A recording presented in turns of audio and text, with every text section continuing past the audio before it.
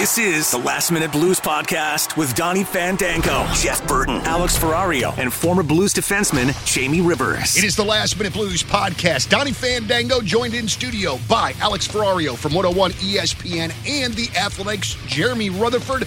Gentlemen, welcome. It's wonderful to see both your faces. Woo-woo. I've had like a week off from you guys because I, didn't wake up on time and JR didn't read a text properly and made me look bad. So this is, I've needed this. So let me tell you this.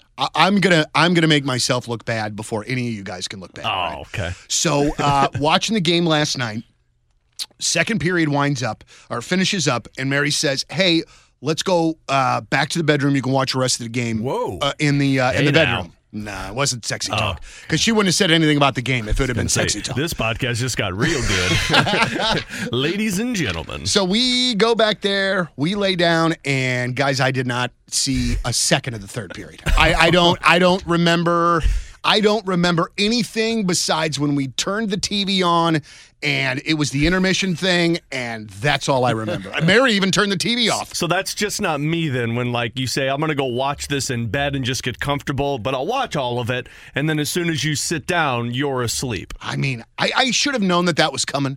I was super comfortable on the couch, and even earlier in the day, I was like, woo, 9 o'clock start. This is going to be real interesting. But it's just so... It's really nice, though, when I do get it. It's this thing with the late games. I'm old, and I fall asleep early. Same. But at the same time, when the games are later, my kids are in bed or doing their own thing, so I'm able to just kind of watch on my own. You know what the way to go is, though? And this has happened to me, I swear, 3-4 times this season, where they play a late game, and you fall asleep. And then the next morning you wake up and Bally's has it right there. It picks up right where I left off. I fell asleep, and now you're watching the replay of the game at 8:30 in the morning. Like, oh, here we go. Or you fall asleep and you wake up at 1 a.m. and realize you fell asleep on the couch, and guess what? The game just replayed itself. So you get all kinds of opportunities to rewatch it. So the Blues, though, they go into Vegas. They get a win in overtime. One of the things in which that I, was watching during, in my recollection of it is that there were definitely parts of that game where, man, it just felt like almost a track meet.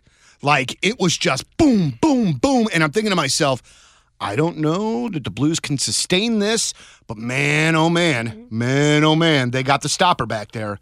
And anybody that says that Jordan Binnington is not all-world, all-NHL goalie is a friggin' moron, including that Yutz for ESPN that's a big Chicago Blackhawks fan. Our good guy, Greg Wyshynski. Oh, God, get out of here. If he has anything to say about seriously, if he has anything to say about Jordan Binnington, watch the games that guy has won for us this year, and then he can shut his freaking pie hole or write another goddamn article about Connor Bedard, all right?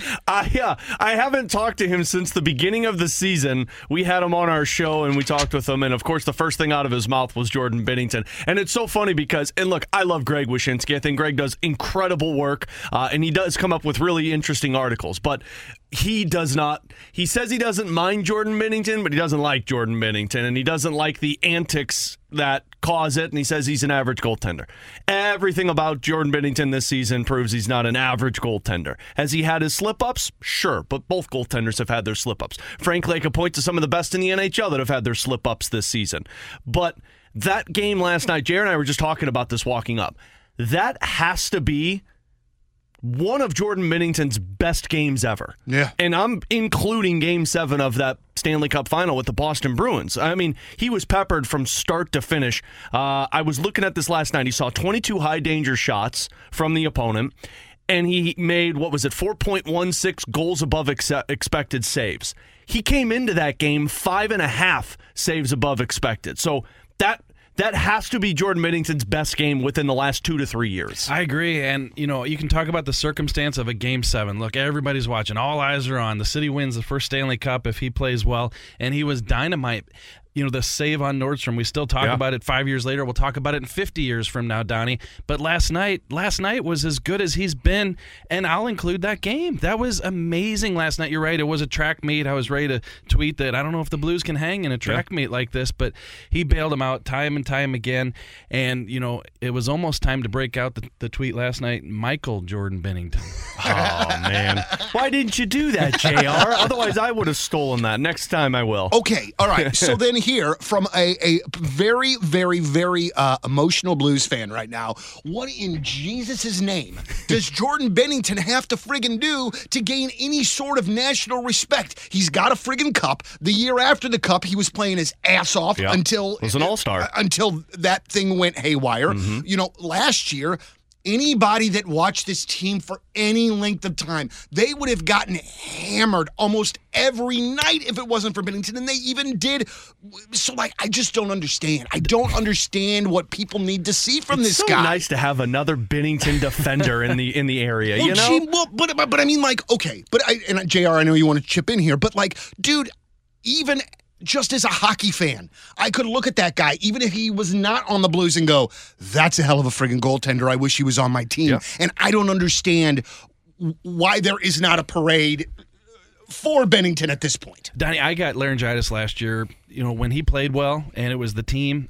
Every single national show that I went on, they said, okay, so what's the story with Binnington? Still stinks. Stanley Cup hangover, 4 years. You know, stats, the save percentage has gone down every single year. What is his story? And now you got the annex on top of it. And so every time I'd say, look, the Blues are playing poor defense. Every time they score a goal, it's because there's a back door wide open, pump in. Binnington is actually playing well. And finally, it got to the point where I just wanted to record myself and hit play every time I got asked the question about Jordan Binnington. Look, I realized that in the bubble, and there was a 2 or 3 year period there where, so he didn't win you a Stanley Cup, but he was still a decent goaltender. And the save percentage tells a lot, 905, and it dipped below 9. But again, in my eyes, that was a team-wide thing, not a Jordan Binnington thing. And we've seen the last 2 years, and especially this year, how good he can be.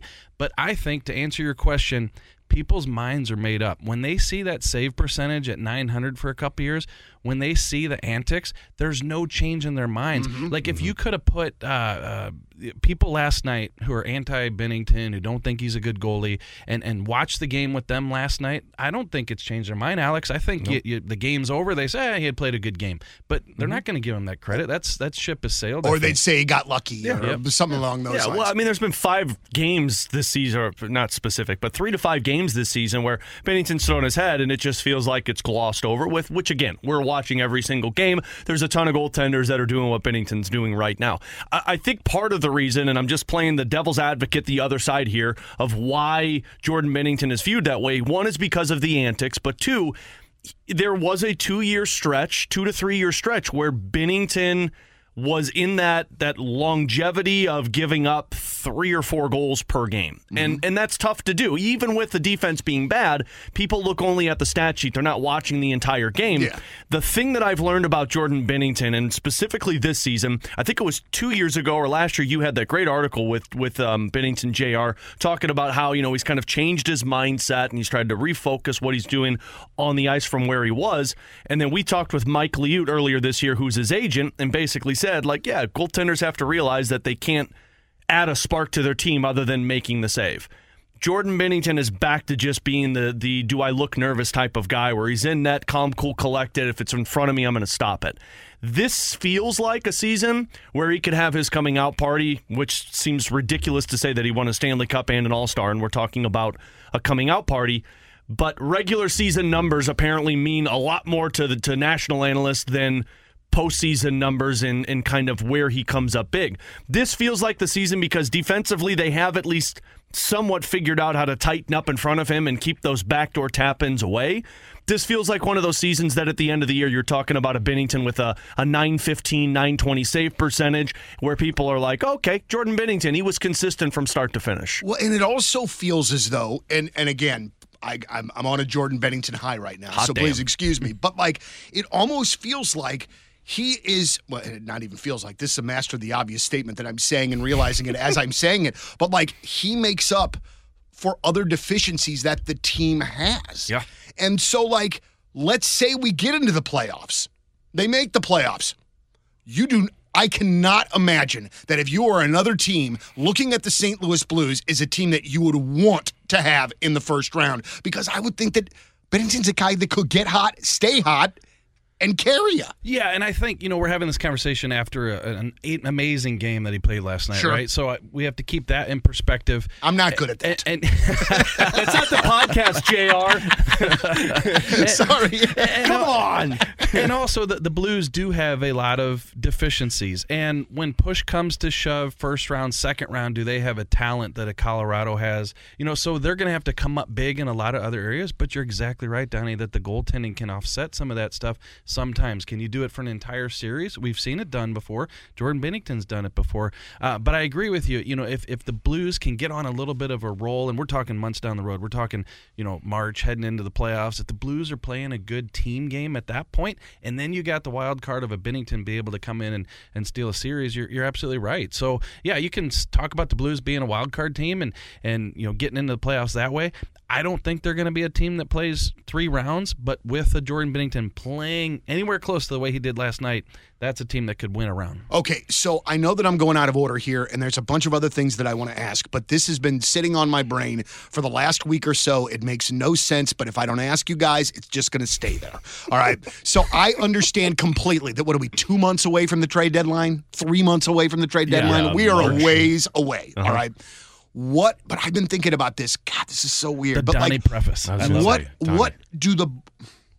As the trade deadline approaches, all right, and we get closer,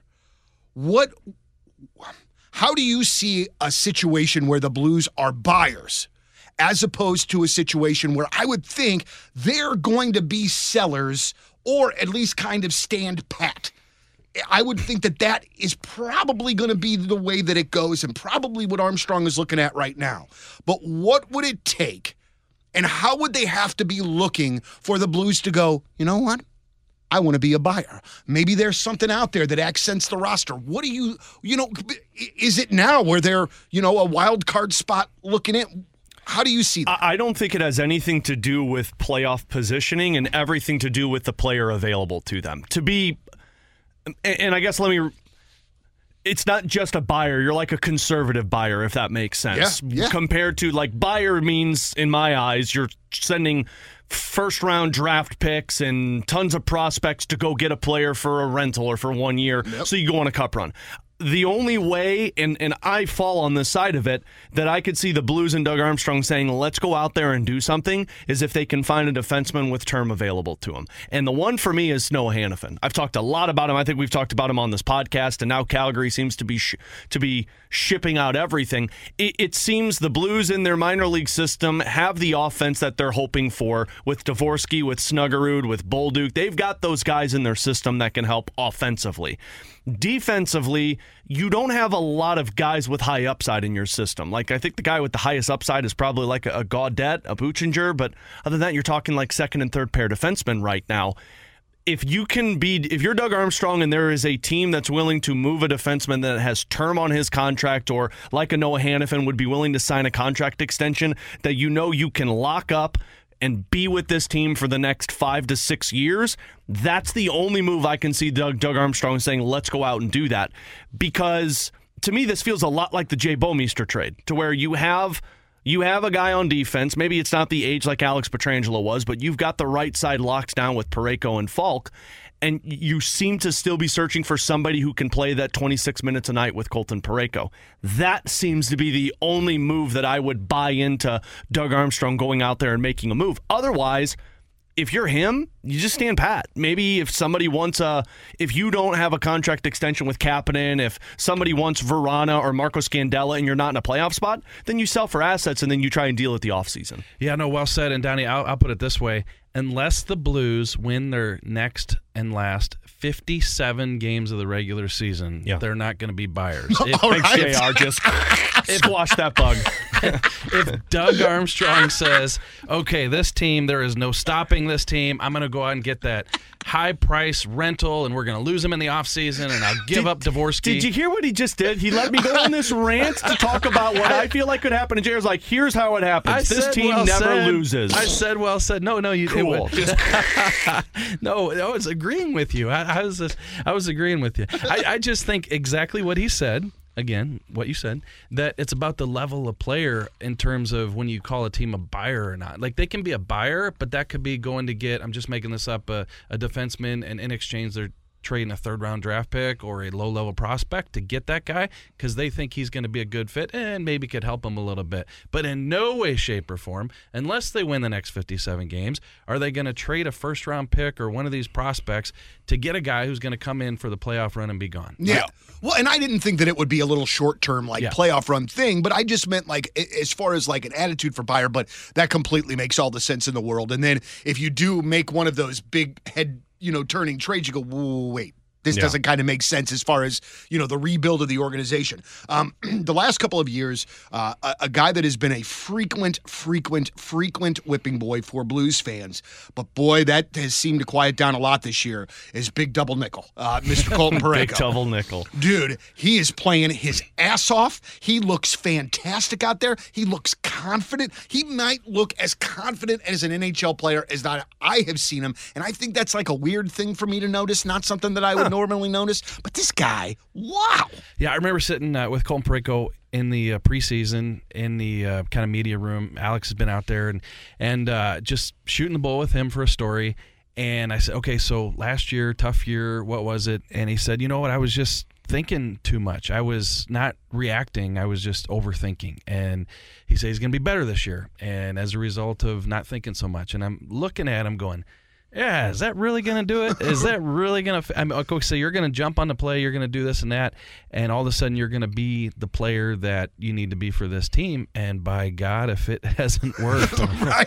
It's amazing. Yeah. It really is. So whatever it was in the film room, the talking with the coaches, the talking with himself, the talking with God, whoever it was, right. It has been unbelievable. Yeah. When the puck comes in the zone, last night I was really zeroing in on this, when the puck comes in the zone, if the guy goes to the wall, if the guy goes to the corner, even though they're playing that zone D and Colton's packing in tight like they're so, he will chase that guy out and try to cause a turnover, and just being so aggressive, more physical than we've seen. And we'll never see a Colton Parayko who's going to break somebody's neck, right. but he's playing physical this year. And obviously, Alex, the skating. I mean, how many times? We saw it again last night where, the 200-foot, and then he's back, and then he's doing it again. And we're not talking one trip. We're talking 2 trips back. There was a play, and I think it was in the second period, where he was in the offensive zone. He took a shot. It was deflected, and while he was deep, like he was face-off dot deep, puck came back the other way. It was a 2-on-1, and he got back to stop the play. Went and got a pretzel, came back, caught the guy. I mean, he is. This is gonna probably blow up in my face like it's done in the past. He's playing like he did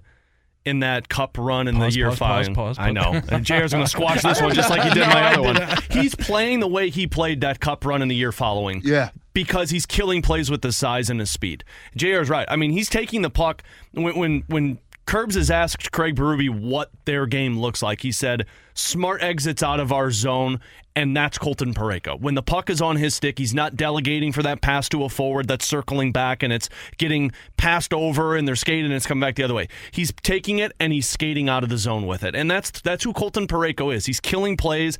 There are still some out there, and you know who you are listening, that believe Colton Parayko is one of the worst contracts in the NHL. And those people are just, they're crazy. Because there are defensemen who are making $9.5 million that aren't eating 26 minutes a night, that aren't playing the entirety of the penalty kill, that aren't shooting more, which, by the way, guys, Colton Parayko is teeing up those shots right now.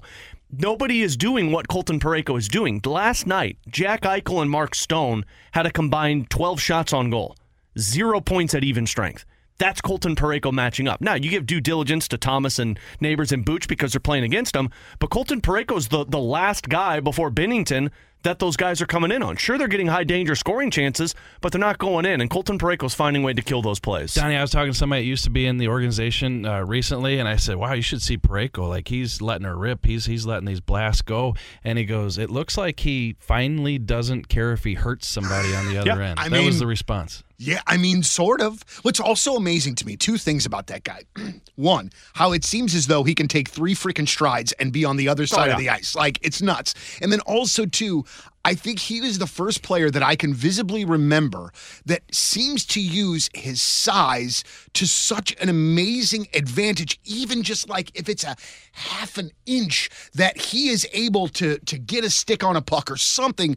It's just so amazing to me when you can just tell that he is playing at a different level now than maybe we have seen previously. Joey has said it with me on pregame. He's talked to Connor McDavid about it, and he's asked, like McDavid, like, who's the guys that are tough to play against? And McDavid has said Parayko, because Parayko's size and his stick reach kills plays so quickly for those fast skaters. Are there times that he doesn't look the best? Absolutely, but everybody goes through that.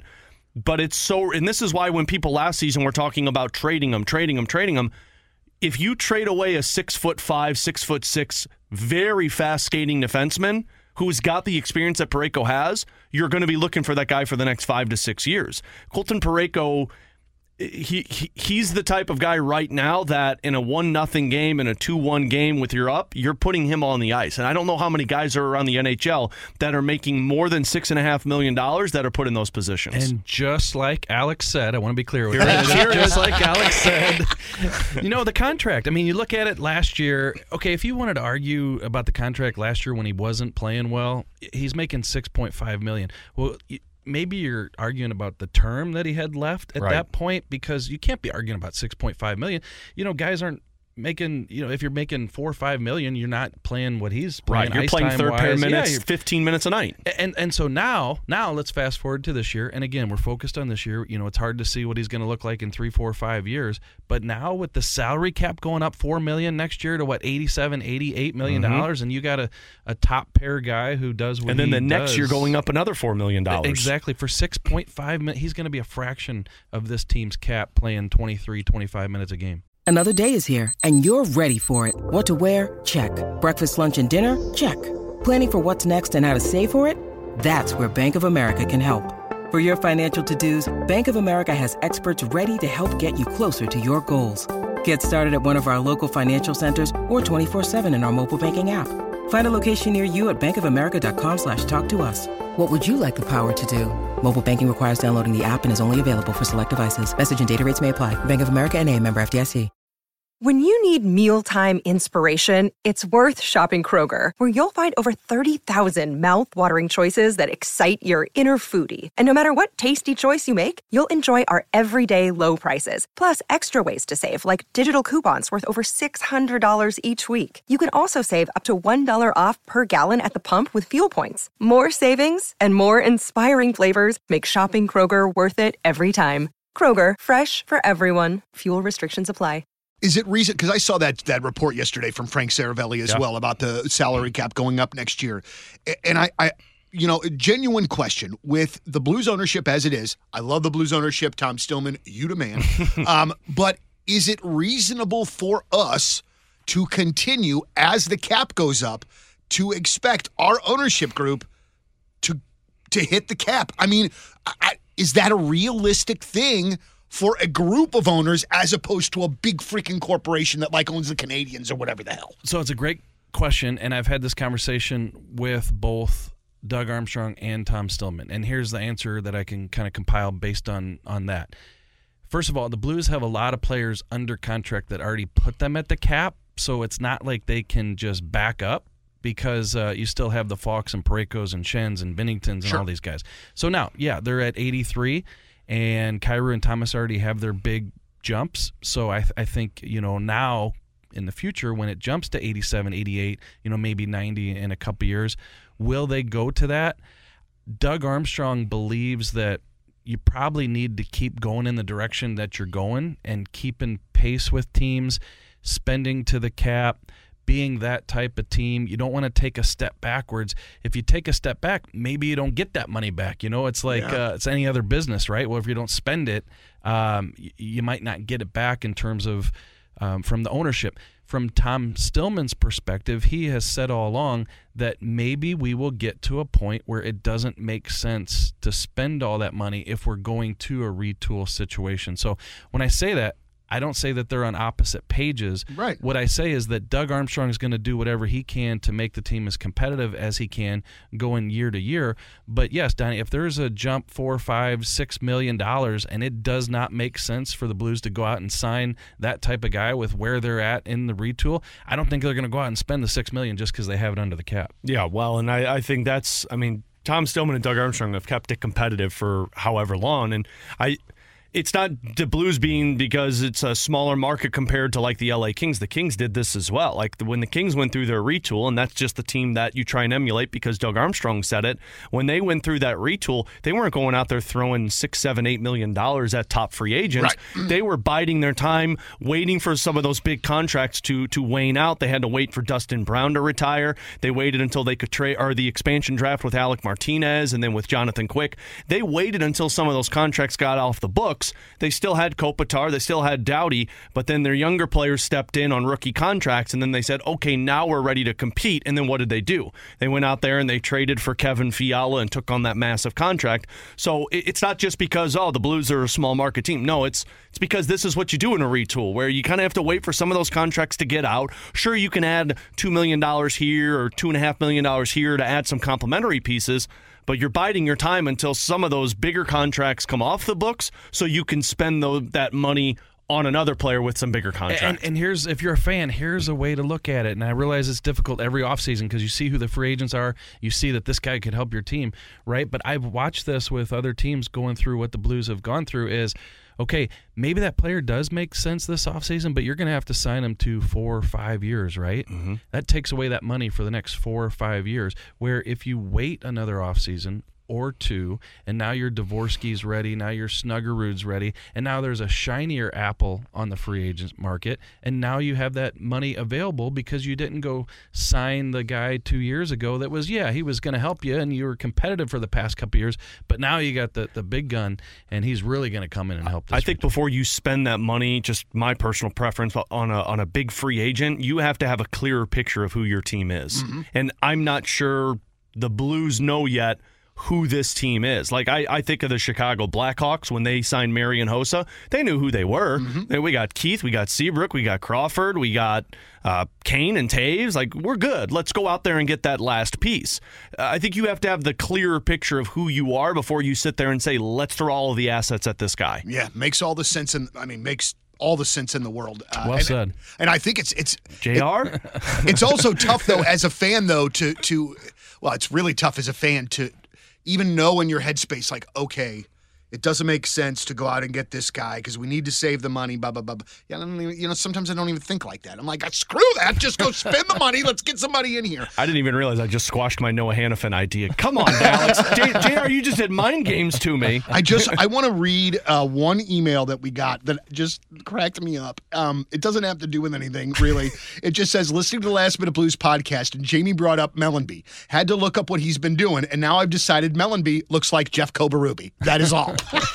I just, you know what? More than anything else, I just want to take a minute to thank Adam for taking the time to send this email. Jeff Berube. That's amazing. I know that was fantastic. I wonder what celebrities we look like, just we're the Jeffco version of. Oh, God, for me, that could be any number of things. I think somebody from My Name is Earl probably for me. if I just had to take a guess, man, I don't know. Yeah.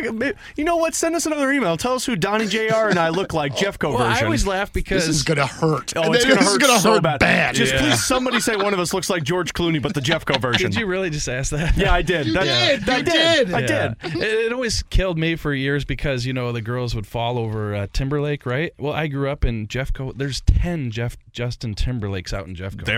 There really are. Now, listen, they might have a job that is not singing top 40 songs. It might be singing at a karaoke bar, but it's still something. They might be making X amount of dollars. Hey, you're talking about me, man. I had the frosted tips in high school. I was the Jeffco Justin Timberlake.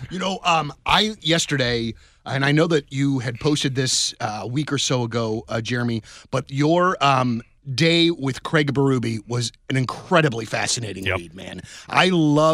Listen, and I'm a Craig Berube honk. I've been talking about this dude. I'd run through a friggin' wall for him tomorrow. Like, I just love him.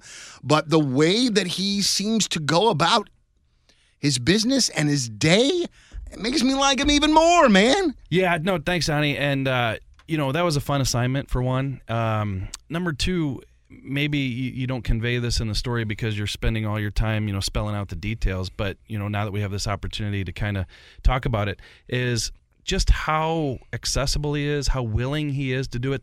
Alex knows that doesn't happen with coaches, NHL coaches, pro coaches. It just doesn't happen. I mean, so with Craig Berube, not only did he say, yes, I'll do that, but throughout the day, he would say, hey, where's Jeremy? Are we going to talk again? Or I'd be standing there, and he'd come off the ice and go, hey, you want to do another interview? Like, it was just all day long. Yeah. He was making himself available, and I felt like, these are things, and Alex probably has gone through this too, we see him every day. Not Craig Berube, but we see his schedule every day. Mm-hmm. So it's normal to us. We see what he's doing. But then sometimes I feel like I got to step back and think, okay, well, not everybody else sees this. Not everybody else sees what he goes through on a daily basis. Let's spell this out. So, I feel like reading the story afterwards that you could have provided maybe even a little more detail, but I think the detail that we did provide in the story kind of gives fans some sort of feel for what a 24-hour period is like. The most important detail was the Berube fasting, and did JR fast with him? For 6 minutes, yeah. And you know what? As I'm reading this article, I'm getting a little mildly concerned, and I'm thinking to myself, Coach, you gotta eat, man. Dude, just stop and have a hash brown, man. Or eat a blueberry muffin. Just something to sit on your Seriously, belly, man. Though, the most Craig Berube thing ever is just saying, no, I'm not going to eat until the afternoon. I just drink black coffee. That is the most Berube thing ever. It does seem that way, man. Well, and then people in the comment section, too, they said, okay, so he fasts for 16 hours, then he eats a cheeseburger. Is that really the way to roll? And I'm sitting there thinking, listen, that's the point of, he's flowing with the day. He's meeting his uncles. They're going to the restaurant for a half hour. That's all the time he's got. Right. What's he supposed to see if they got tofu on the menu? It was a cheeseburger joint. That's not going to fill you up. Yeah. And guess what? When you have that cheeseburger and you hadn't eaten for 16 hours, you don't got to worry about it sitting in your stomach wrong. Yeah, now we know when he passes out on the bench what happened. Right? It's from exhaustion and hunger. So man, sometimes you hear stories about an organization where they have a coach or there's somebody that's kind of in charge, and you feel like everybody kind of walks around on eggshells, or that maybe they're afraid to talk to the coach, or and it just seems like Craig Berube is the exact opposite of all of those things. And it feels as though I'm curious to know the reaction to the people that work around him. I would think that not only the players love playing for him, but I would assume that those coaches and stuff just love the hell out of him too. I mean, I've only heard a few conversations because the assistant coaches aren't really available to us in the media. But, I hear Steve Ott every single Blues game because he's on post game with Curbs and Joey on home ice. And you can hear a guy who went into coaching to kind of learn. It was a new job for Steve Ott, fresh off of playing in the NHL. And you can hear a lot of Craig Berube in Steve Ott. And I mean, honestly, what the most important piece of flattering is emulating the individual, right? So Steve Ott talks like Craig Berube. Steve Ott has the same mindset as Craig Berube. So that kind of tells you, they must really like this dude. And the players talk all the time about the communication. What do you think the communication is like between Craig Berube and his coaching staff? I mean, these guys are meeting 3 or 4 times a day prior to the game. And then on top of it, you've got Ken Hitchcock, who's calling Craig Berube on off days to talk with him about the team. Yeah, I would say that the number one word here is even keel. He's just so even keel. And listen, this shouldn't be any surprise. What happened with the hand pass, right? What did he do? Go in the locker room and he said, love that one. Yeah. So, I mean, the hand pass is the epitome, is the prime example of who he is, how he operates. That's how it is behind the scenes. Alex, there's so many, we know the guys behind the scene in terms of social media and PR. Oh, yeah. And they all collectively say that when he retires, we're retiring. Oh, yeah. Because he's incredible. I mean, you just don't get that good of a media type of coach just in pro sports. This is a dumb question, but I have to ask it anyway because I'm really good at dumb questions. How does a guy like Craig Berube, who is so intense throughout the course of the season, how do guys like that keep a balance so that they do not burn themselves out? Or, I mean, because it seems like whatever Coach Berube is doing, he seems to be very even keel about it for the most part. You know, like what does the dude do for himself to keep himself balanced? You know what I'm saying? I actually asked him that question, and it did not make the story. You know, we had to shave some words off the story, but I asked him that, and he just said, that's how I approach life. Like, that's just how I wake up every day and how I look at things, whether it be hockey, not hockey, kids, relationships, you know, stuff like that. I just feel that the best way to operate is be like that, and I think that saves you in the long run, right? Because there's so many coaches we see that get riled up about the smallest things. Sorry, as I'm sitting here talking, I just keep thinking about Ken Hitchcock coming to town last week, and Lou Korek and I were at practice, Donnie, and we were sitting where the reporters sit, and you know, even when Hitch was the coach, he'd go out on the ice, he knew where we sat, so he purposely went up the elevator and came and walked. We had no idea he's right behind us, just walks right behind us, and he goes, I don't know what we can say here on the podcast, but he goes, F you, Korek, F you. Oh, that's awesome. So I don't know why that popped in my mind, but I love Ken Hitch. So great. Talking about guys who get riled up about things, I guess Hitch came to mind. Probably because he made your life a living hell on the good side of it for a while. We interviewed him the week after he went into the Hall of Fame on our show on 101 ESPN, and you know, he said something about how there's intangibles on teams that he coached. And we followed up, and he said, does this team have those intangibles? And he said, some of them. And we go, could you tell us some of those intangibles? Without missing a beat. I could, but I'd have to kill you. Damn it, Hitch, you're like 70-something years old, and you still got it in you. I love that, I man. do, too. And there's something about him, too, man, that, like, when he starts talking about something that he loves. I mean, I guess it's like all of us, though. Man, his like eyes like light up, like you can tell that like he is really into what he's like about to Civil War talk reenactments? about. Dude, it's history. That's a true thing, though, right? Oh yeah. Like he's huge into that. Yeah, and a huge into history. Like I had during those like campfire sessions that he would do following practices. I've asked him about certain things, and the man will go on for like a 15-minute tangent. And I'm like, this is awesome. It's like watching the History Channel in person. Real talk. My daughter went to a Civil War reenactment at Jefferson Barracks earlier this year, and she gets home. She's in a great mood. I'm like, how was it? Oh, she's great. I got the phone number of a soldier. I was like, what? You know, was there it was on like her side or the other side? 'Cause I don't think you could do that. I don't remember if it was Union or Confederate. I hope Union, I guess. But like, she was like, yeah, he was really cute, and I got his phone number, and I was like, that's not the point of what you were supposed to go there for. It's just like a history thing. Dude, he was laying on the ground, and she walked up. You're really cute. Can I get your number? Well, in case you make it. In case you make it. Let me know what hospital barracks you're going to. I'll see you there. It's just so weird. All right, so here's what we got. All right, I got to get out of here because I got to go be on the radio. Alex does as well. And Jared doesn't. Here's what we got doing. From what I understand, I'm going to have Mr. Rivers in studio on Thursday for another episode of the Last Minute Blues podcast. So hopefully that will come to fruition. And we would like to thank you for listening to the Last Minute Blues podcast. For Jeremy Rutherford from The Athletic, we've got our friend Alex Ferrario from 101 ESPN, Jamie Rivers, and Jeff Burton. My God, how many names do I got to say to close this thing out? It's the Last Minute Blues podcast. As always, thank you very much for listening, and let's go Blues. The Last Minute Blues podcast. Hear more at 1057thepoint.com.